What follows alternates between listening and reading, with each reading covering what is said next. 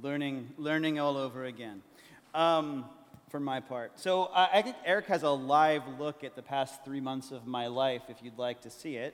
I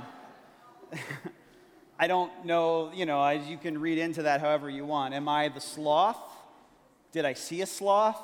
Did I live like a sloth? You decide. I really, it's hard to put into words what a sabbatical is, the strategic creation of space to reframe the things that you're doing for a time. It's a vacation, but it's different from a vacation. It's a different kind of work.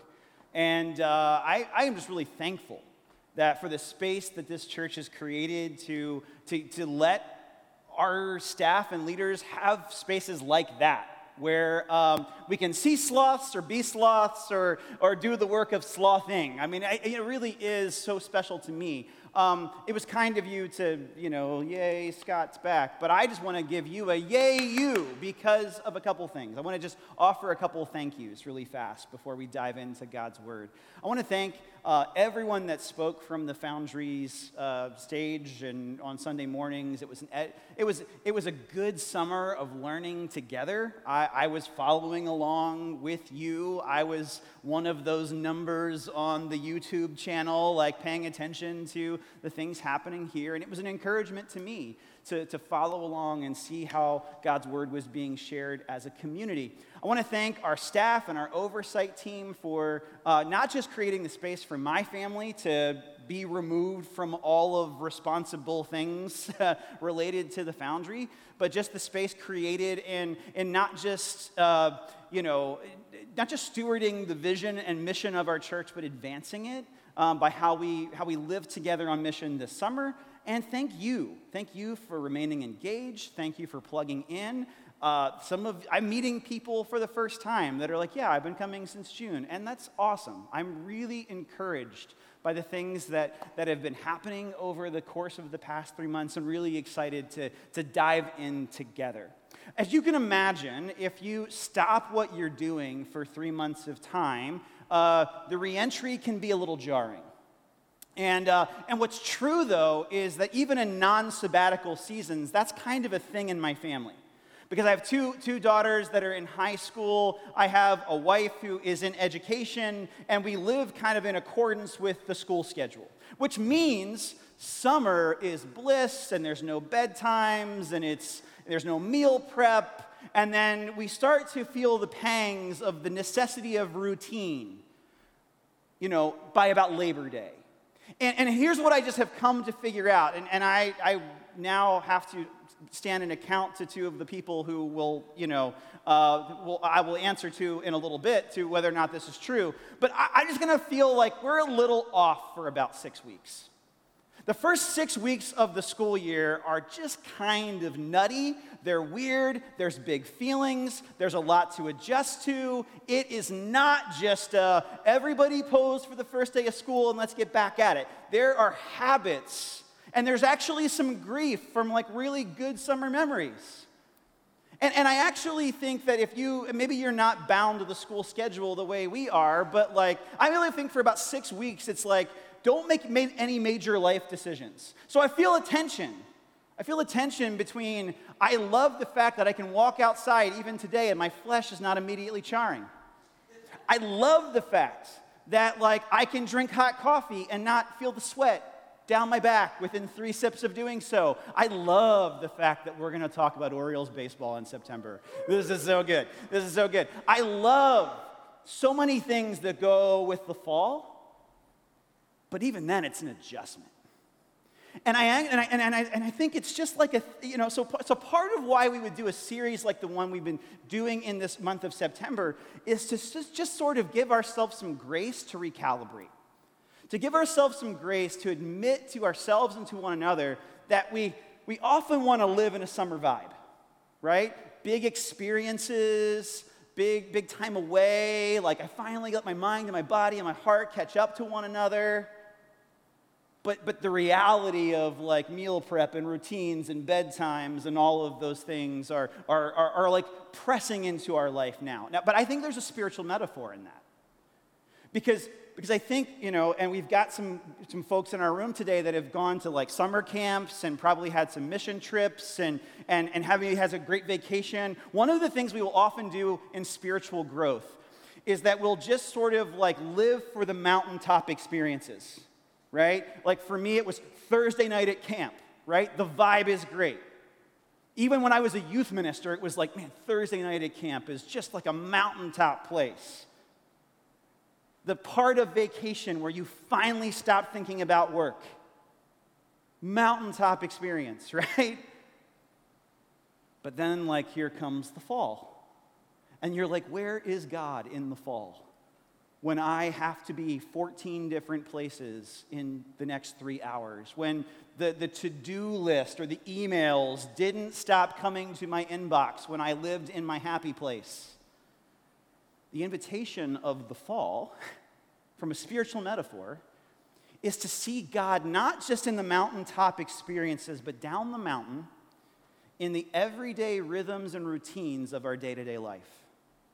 To be invited to encounter God in those places, but also to see the love of God do some of God's best work in us and around us with those established habits and routines. So we've got this series that we're calling Everyday Mission. It's a chance for us to think about and consider what it means to be a blessing. And we're using this as an acronym. We didn't write this, but this is something we're using to sort of just calibrate us the next couple of weeks. We talked about the idea of beginning with prayer. Not as a Wingardium Leviosa like type of approach to God where we throw some things out and try to get God to dance the way we want God to dance. I went to Universal. We did the Harry Potter thing. It's just it's in the vocabulary. You'll have to forgive me. It was immersive. There's a way that we project prayer as that, right? Here's this incantation, and if I get the words right and I get the posture right, God will do everything I want God to do. What we said 2 weeks ago was prayer, what it can do is align our heart, align our agenda, align our life to the character and nature of God. And if we begin to do that, we will see our block differently. We will see our coworker differently. We will see the burdens of responsibilities. Even if we feel tension in them, we will fight against that impulse to just wake up in the morning angry at all the things that are being thrown at us. Today we want to talk about listening. I'm going to tell you something you already know. You feel it acutely. There is a difference between hearing and listening, right? Some of the best listeners in my life actually don't hear very well. Hearing as a sense is difficult for them. But as a posture, to listen, to care, to stand with, that's a whole other thing. So you know actually quite well what it's like to not be listened to, don't you? To not feel heard. Maybe you've been the parent trying to help the children understand why such a thing as bedtime or vegetables are an important part of your family rhythms or routines. Or maybe you've been the child trying to get your parent to understand. I mean, you feel like you're laying it out there. You feel like you're speaking their language. You're doing all the things that they've asked you to do to not get in trouble for asking a particular thing. But the sensitivity of that question, the emotions that go into it, you just don't feel heard. Maybe you've been the teacher trying to wrangle a classroom of people, using all the tricks to understand. Or maybe you've been the person in the class going, hey, you can say it again in the same way. It's still going to be over here and not landing on my ears. Maybe you've been the healthcare person trying to look across from somebody and deliver very grave and important news that has landed on ears that are just not receiving that news. They're not understanding it. Or maybe you've been the person trying to articulate to a person with advanced degrees and many years of training that I know I'm looking at your scans and I understand what you're telling me, but something doesn't feel right. And where do I go now? Maybe you've been told your call is very important, but not important enough to pick up in the next hour. And maybe, just maybe, someone told you they were listening, but they were entranced by the rectangular box in front of them. And let's be truthful, you've been that person too. We know what it's like to not feel heard. We also know what it's like to have the best intentions, right? Teacher, healthcare professional, child, parent, friend, and just, man, it's hard for us to get there. Conversely, and this is rarer, you know what it's like to feel seen or heard, don't you? Doesn't happen as frequently, but when you really felt like someone understood you or got you or listened to you, isn't it crazy they didn't even fix it sometimes? The circumstances didn't change at all, but there's something about how you were approached. Dr. Carl Menninger says, listening is a magnetic and strange thing, a creative force. The friends who listen to us are the ones we move toward.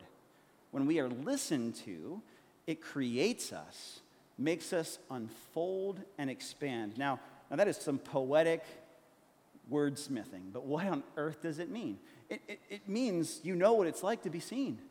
You know what it's like when someone says, I'm listening, and they mean it. What happens there is magnetic. What happens there is powerful, but all too rare.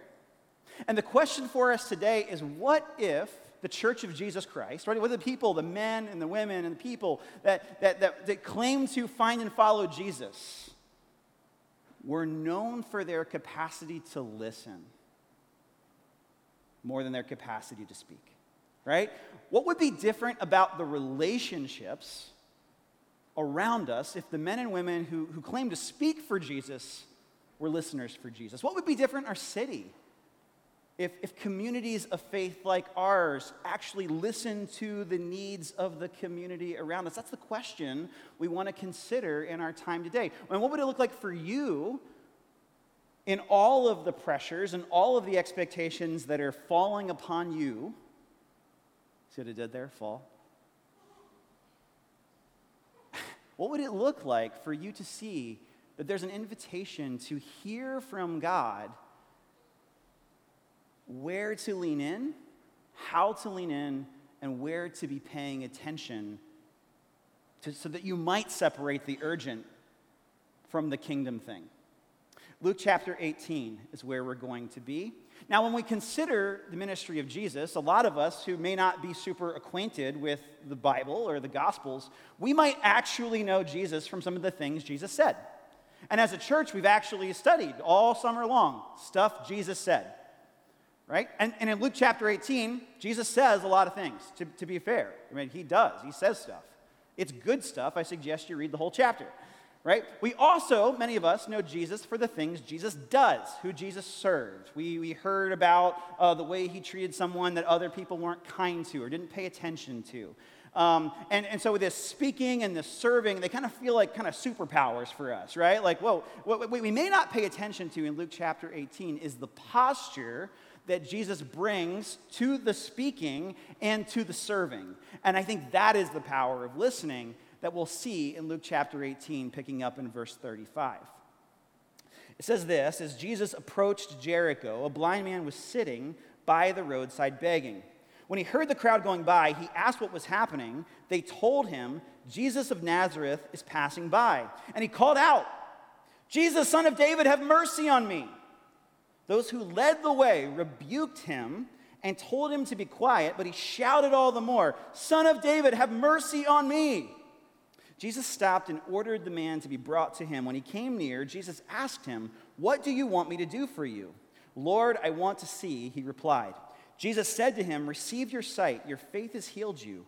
Immediately he received his sight and followed Jesus, praising God. And when all the people saw it, they also praised God. I want to highlight a couple of things that I think are worthy of your consideration if we really want to get to the heart of this listening thing and the power of listening and Jesus' power to listen to this man. I think first thing to be considered is that Jesus is busy. Jesus is going to Jericho. What is in Jericho? Responsibilities, burdens, pressures, to-dos.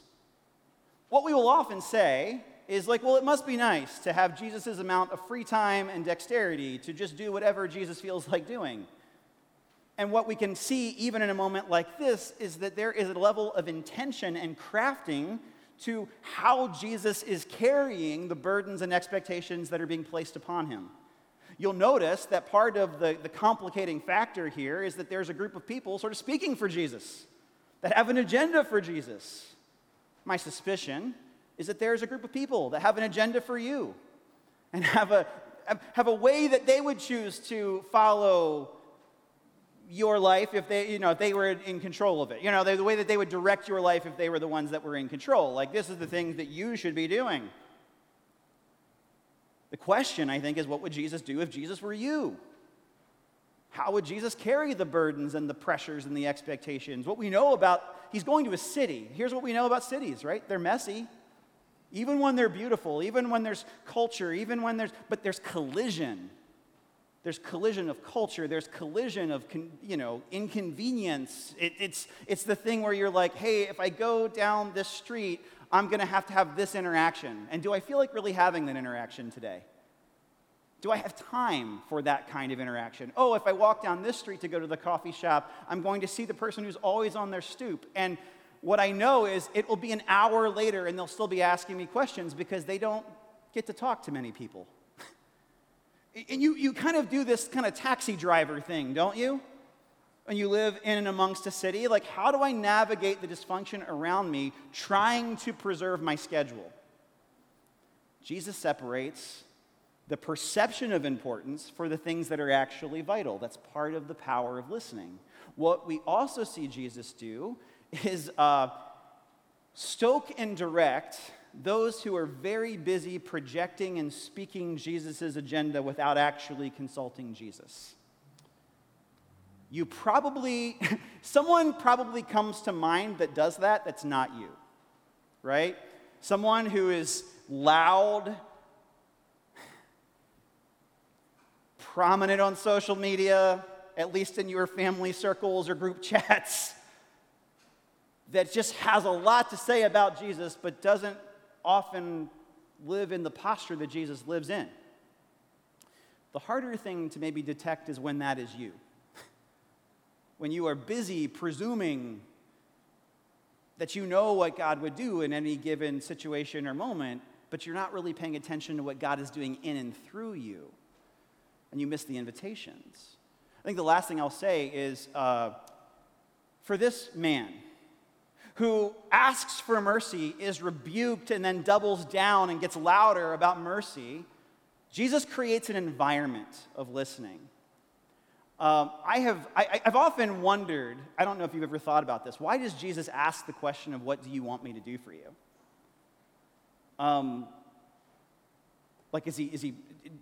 Was there like a Leviosa that had to go in there, or Leviosa, not Leviosa, did he have to say it right? Consider this. If you've been conditioned to be treated like you are a problem, it's difficult to be in touch with what you actually need. You often will just reduce yourself to just survival, right? I need food, I need a cup of water, I need and if we're in that stress response, right? If we live in that kind of space, I've been there, I'm sure you've been there, where people are like, what can I do for you? What can I do for you? Like, I don't know, just I need something. I don't know what I know because I don't know what I'm in touch with. I don't know what I'm feeling. I just know that this is a really terrible situation. I'm trying to survive it. Jesus invites this man to move past the survival transactional relationships he's probably grown accustomed to and found a ways to survive in, to asking a more existential question. It's not just, oh, finally, someone that can cure this sight thing. And I wonder if there's something in that for us. One, perhaps to remember or consider that Jesus isn't just inviting us to the transactional, all right, I came to church, I did my business, I got through it, okay, cool, I'm going to get through today. But inviting this man, and consequently inviting us to consider, if we had an opportunity to interact with God's Spirit and God's presence, what would we be bringing to the table? What emotions do we have to process from a week of doing in this room where we've forgotten who we are? And then how, as followers of Jesus, might we consider actually being people that don't just live at the surface level of like, let's throw money at it, let's throw water at it, let's throw this thing at it, but are actually present and may allocate our resources like money or water or whatever we have better because we've actually been proximate and near to the very people that other people might be tempted just to kind of pass by and like reduce to no longer a problem for me. It's difficult though, isn't it?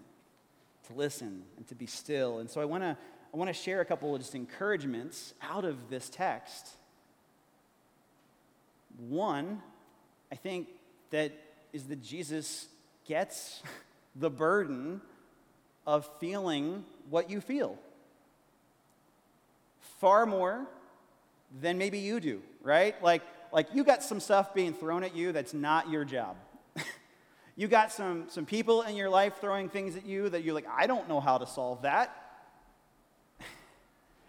Jesus, in his ministry, in the scriptures, we see all the time being able to delineate and figure out what is the thing that needs to be done in this situation. There's a lot of things calling out, saying they're the most urgent thing in your life, but what is Jesus actually leading to? One of the things leading you to, there's all kinds of moments in the scriptures where Jesus is getting away from the crowd, reframing his relationship to the crowd. And people get indignant, a little bit surly, and a little bit resentful that sometimes he's just not immediately saying yes to every little thing. But I think it's important, perhaps for your consideration, to say, well, you're not Jesus. The position of Savior has been taken. It's not you, and you are not without limits. So given the resources that you have, the ears to hear that you have, the time that you have, where is God inviting you to lean in?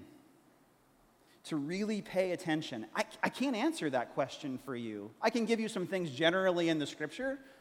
You know, God tends to show up where there are people that are hurting. God tends to show up where there are people who are experiencing and feeling some level of brokenness. But who those names are specifically, that's a question for you to ask God. I want to invite us to do something that might feel a little weird if you've never done something weird, and I hope I didn't just, make it weird for you.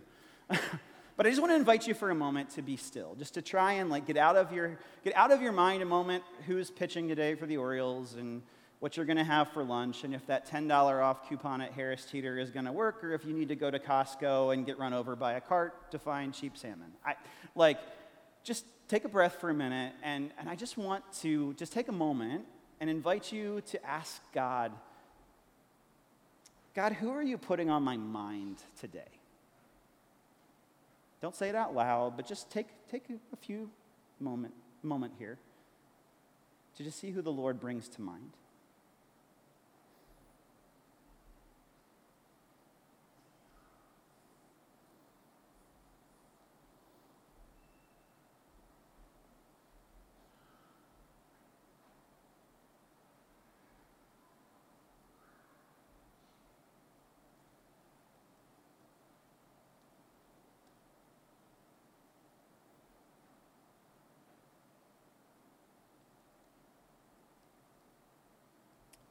I can't answer for you what the action step with those particular names are, but in just a few moments, we'll have some time to commune with the Spirit of God, to celebrate the Lord's Supper together. And what I would ask you to do is to just bring those names back to mind. Maybe for some of them, it's reframing the relationship because maybe there's some hurt or there's some need for a different way to move forward. For others, it may be, hey, I need to send them a text. Or, hey, I need to put the phone down when I'm at dinner because they're really going through something right now. Or I don't even know where they are. I haven't asked in a bit. And I just need to check in with them. I don't know what the answers are. But bring those names back to mind in a little bit. The second thing, just for our encouragement and edification, is maybe to consider the ways in which we allow the burdens and pressures of our moment to pull us away from the spaces God is asking us to pay attention to. how, the burdens to be academically successful can rob you of the joy of being in relationship with some people in your class, right? And it's not to say that academic success doesn't matter. It just might mean that we reframe some of those things, or we take some time to care for ourselves, or receive the fact that we cannot always absorb every given thing all the time. We may have to take a break or sleep as a spiritual habit. I don't know what that might be for you, but because what tends to happen, and I can often be in touch with that I'm irritable, that I'm angry about something on the surface level, but maybe not in touch with like what pressures are driving me in situations to not be great listeners. When I'm not a great listener, what are the burdens and things that are running inside of my mind, inside of my heart, that I'm bringing into these conversations that are now really messy? If I go back to the places where people might not feel heard by me, it's not my intention. Is it that I'm glued to my phone? Is that I'm not in touch with my own stuff? Is that I'm not making space? Is that I'm asking them at the worst possible time to ask them a question? Or that they're asking me at the worst possible time to ask a question so I can set a boundary and say, hey, man, I'd love to talk about that in an hour, but now we got to talk about the report, the financial report, or whatever the thing is. Last thing. What does it look like in your life to set up environments of listening where people are not just treated as problems to be solved, but seen as people to be loved? What would the lunch table look like? What would the break room look like? What would the family table look like if we began to think less about the problems that need to be solved and the people that need to be met? Jesus has a masterful way in John chapter 4 of meeting a woman who would not have been welcome in a lot of upstanding religious gatherings, to lead her to a place where she encounters the life that is found in Jesus by the presence and the questions he asks. Did he speak truth? He absolutely spoke truth, but at the pace and the cadence and in the proximity of real and genuine relationship, not commoditizing people in the name of, well, I told her. Conversely, there's a moment when Lazarus, a friend of Jesus, dies, and Jesus shows up on the scene, and Lazarus' sisters say to Jesus, have the audacity to say to Jesus, if you would have been here, this wouldn't have happened. And Jesus masterfully hears that, receives that, empathizes with that, weeps with that, without blowing up and going, well, let me tell you, and walks with them through the grief that they're feeling to show them the hope on the other side. Oh boy, that's an environment of listening. That's an environment of listening to God and making space for listening to people. And you know so valuably how rare those spaces are when you find them for yourself.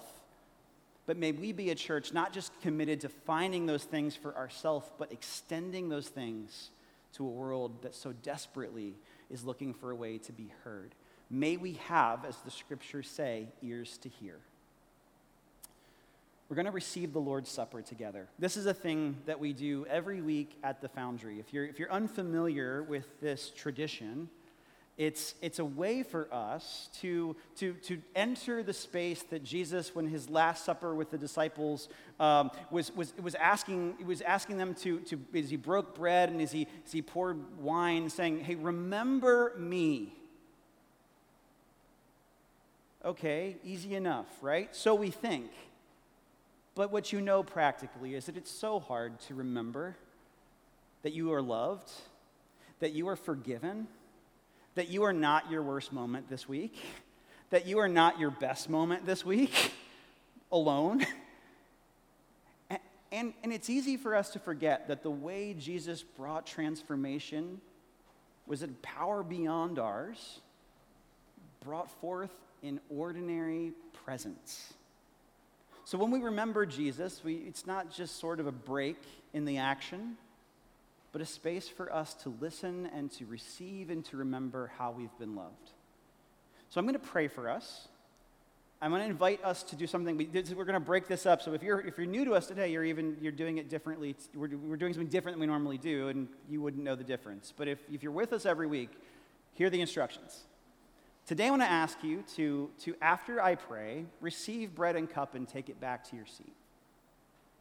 And just take a few minutes to be still and as quiet as you can.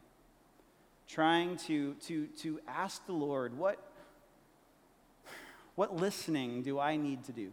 Like, what are the things that are being put on your mind? What are the things that have been on your heart that you would say to God if God really is here and present with us? Take a few minutes to be still. Partake when you are ready, and then we will continue to sing and celebrate together the God who wants to listen and hear and be with us so that we might walk with others well. Let's pray together, and then we'll partake in communion. God, I want to thank you for the bold claim in Matthew chapter 11 that we can come to you and we will find rest. That you will meet us in our weariness, the physical weariness, the emotional weariness, the relational weariness, the spiritual weariness. And you will help us to carry those things differently in light of your mercy and grace. Certainly, God, there are things that you want to put in our heart today to encourage or challenge us, to pick up, to pay attention, and to hear. But help us to do that only in as much as we understand how you're wanting also to give us space to receive your love. In the name of Jesus, we pray and remember and listen. Amen.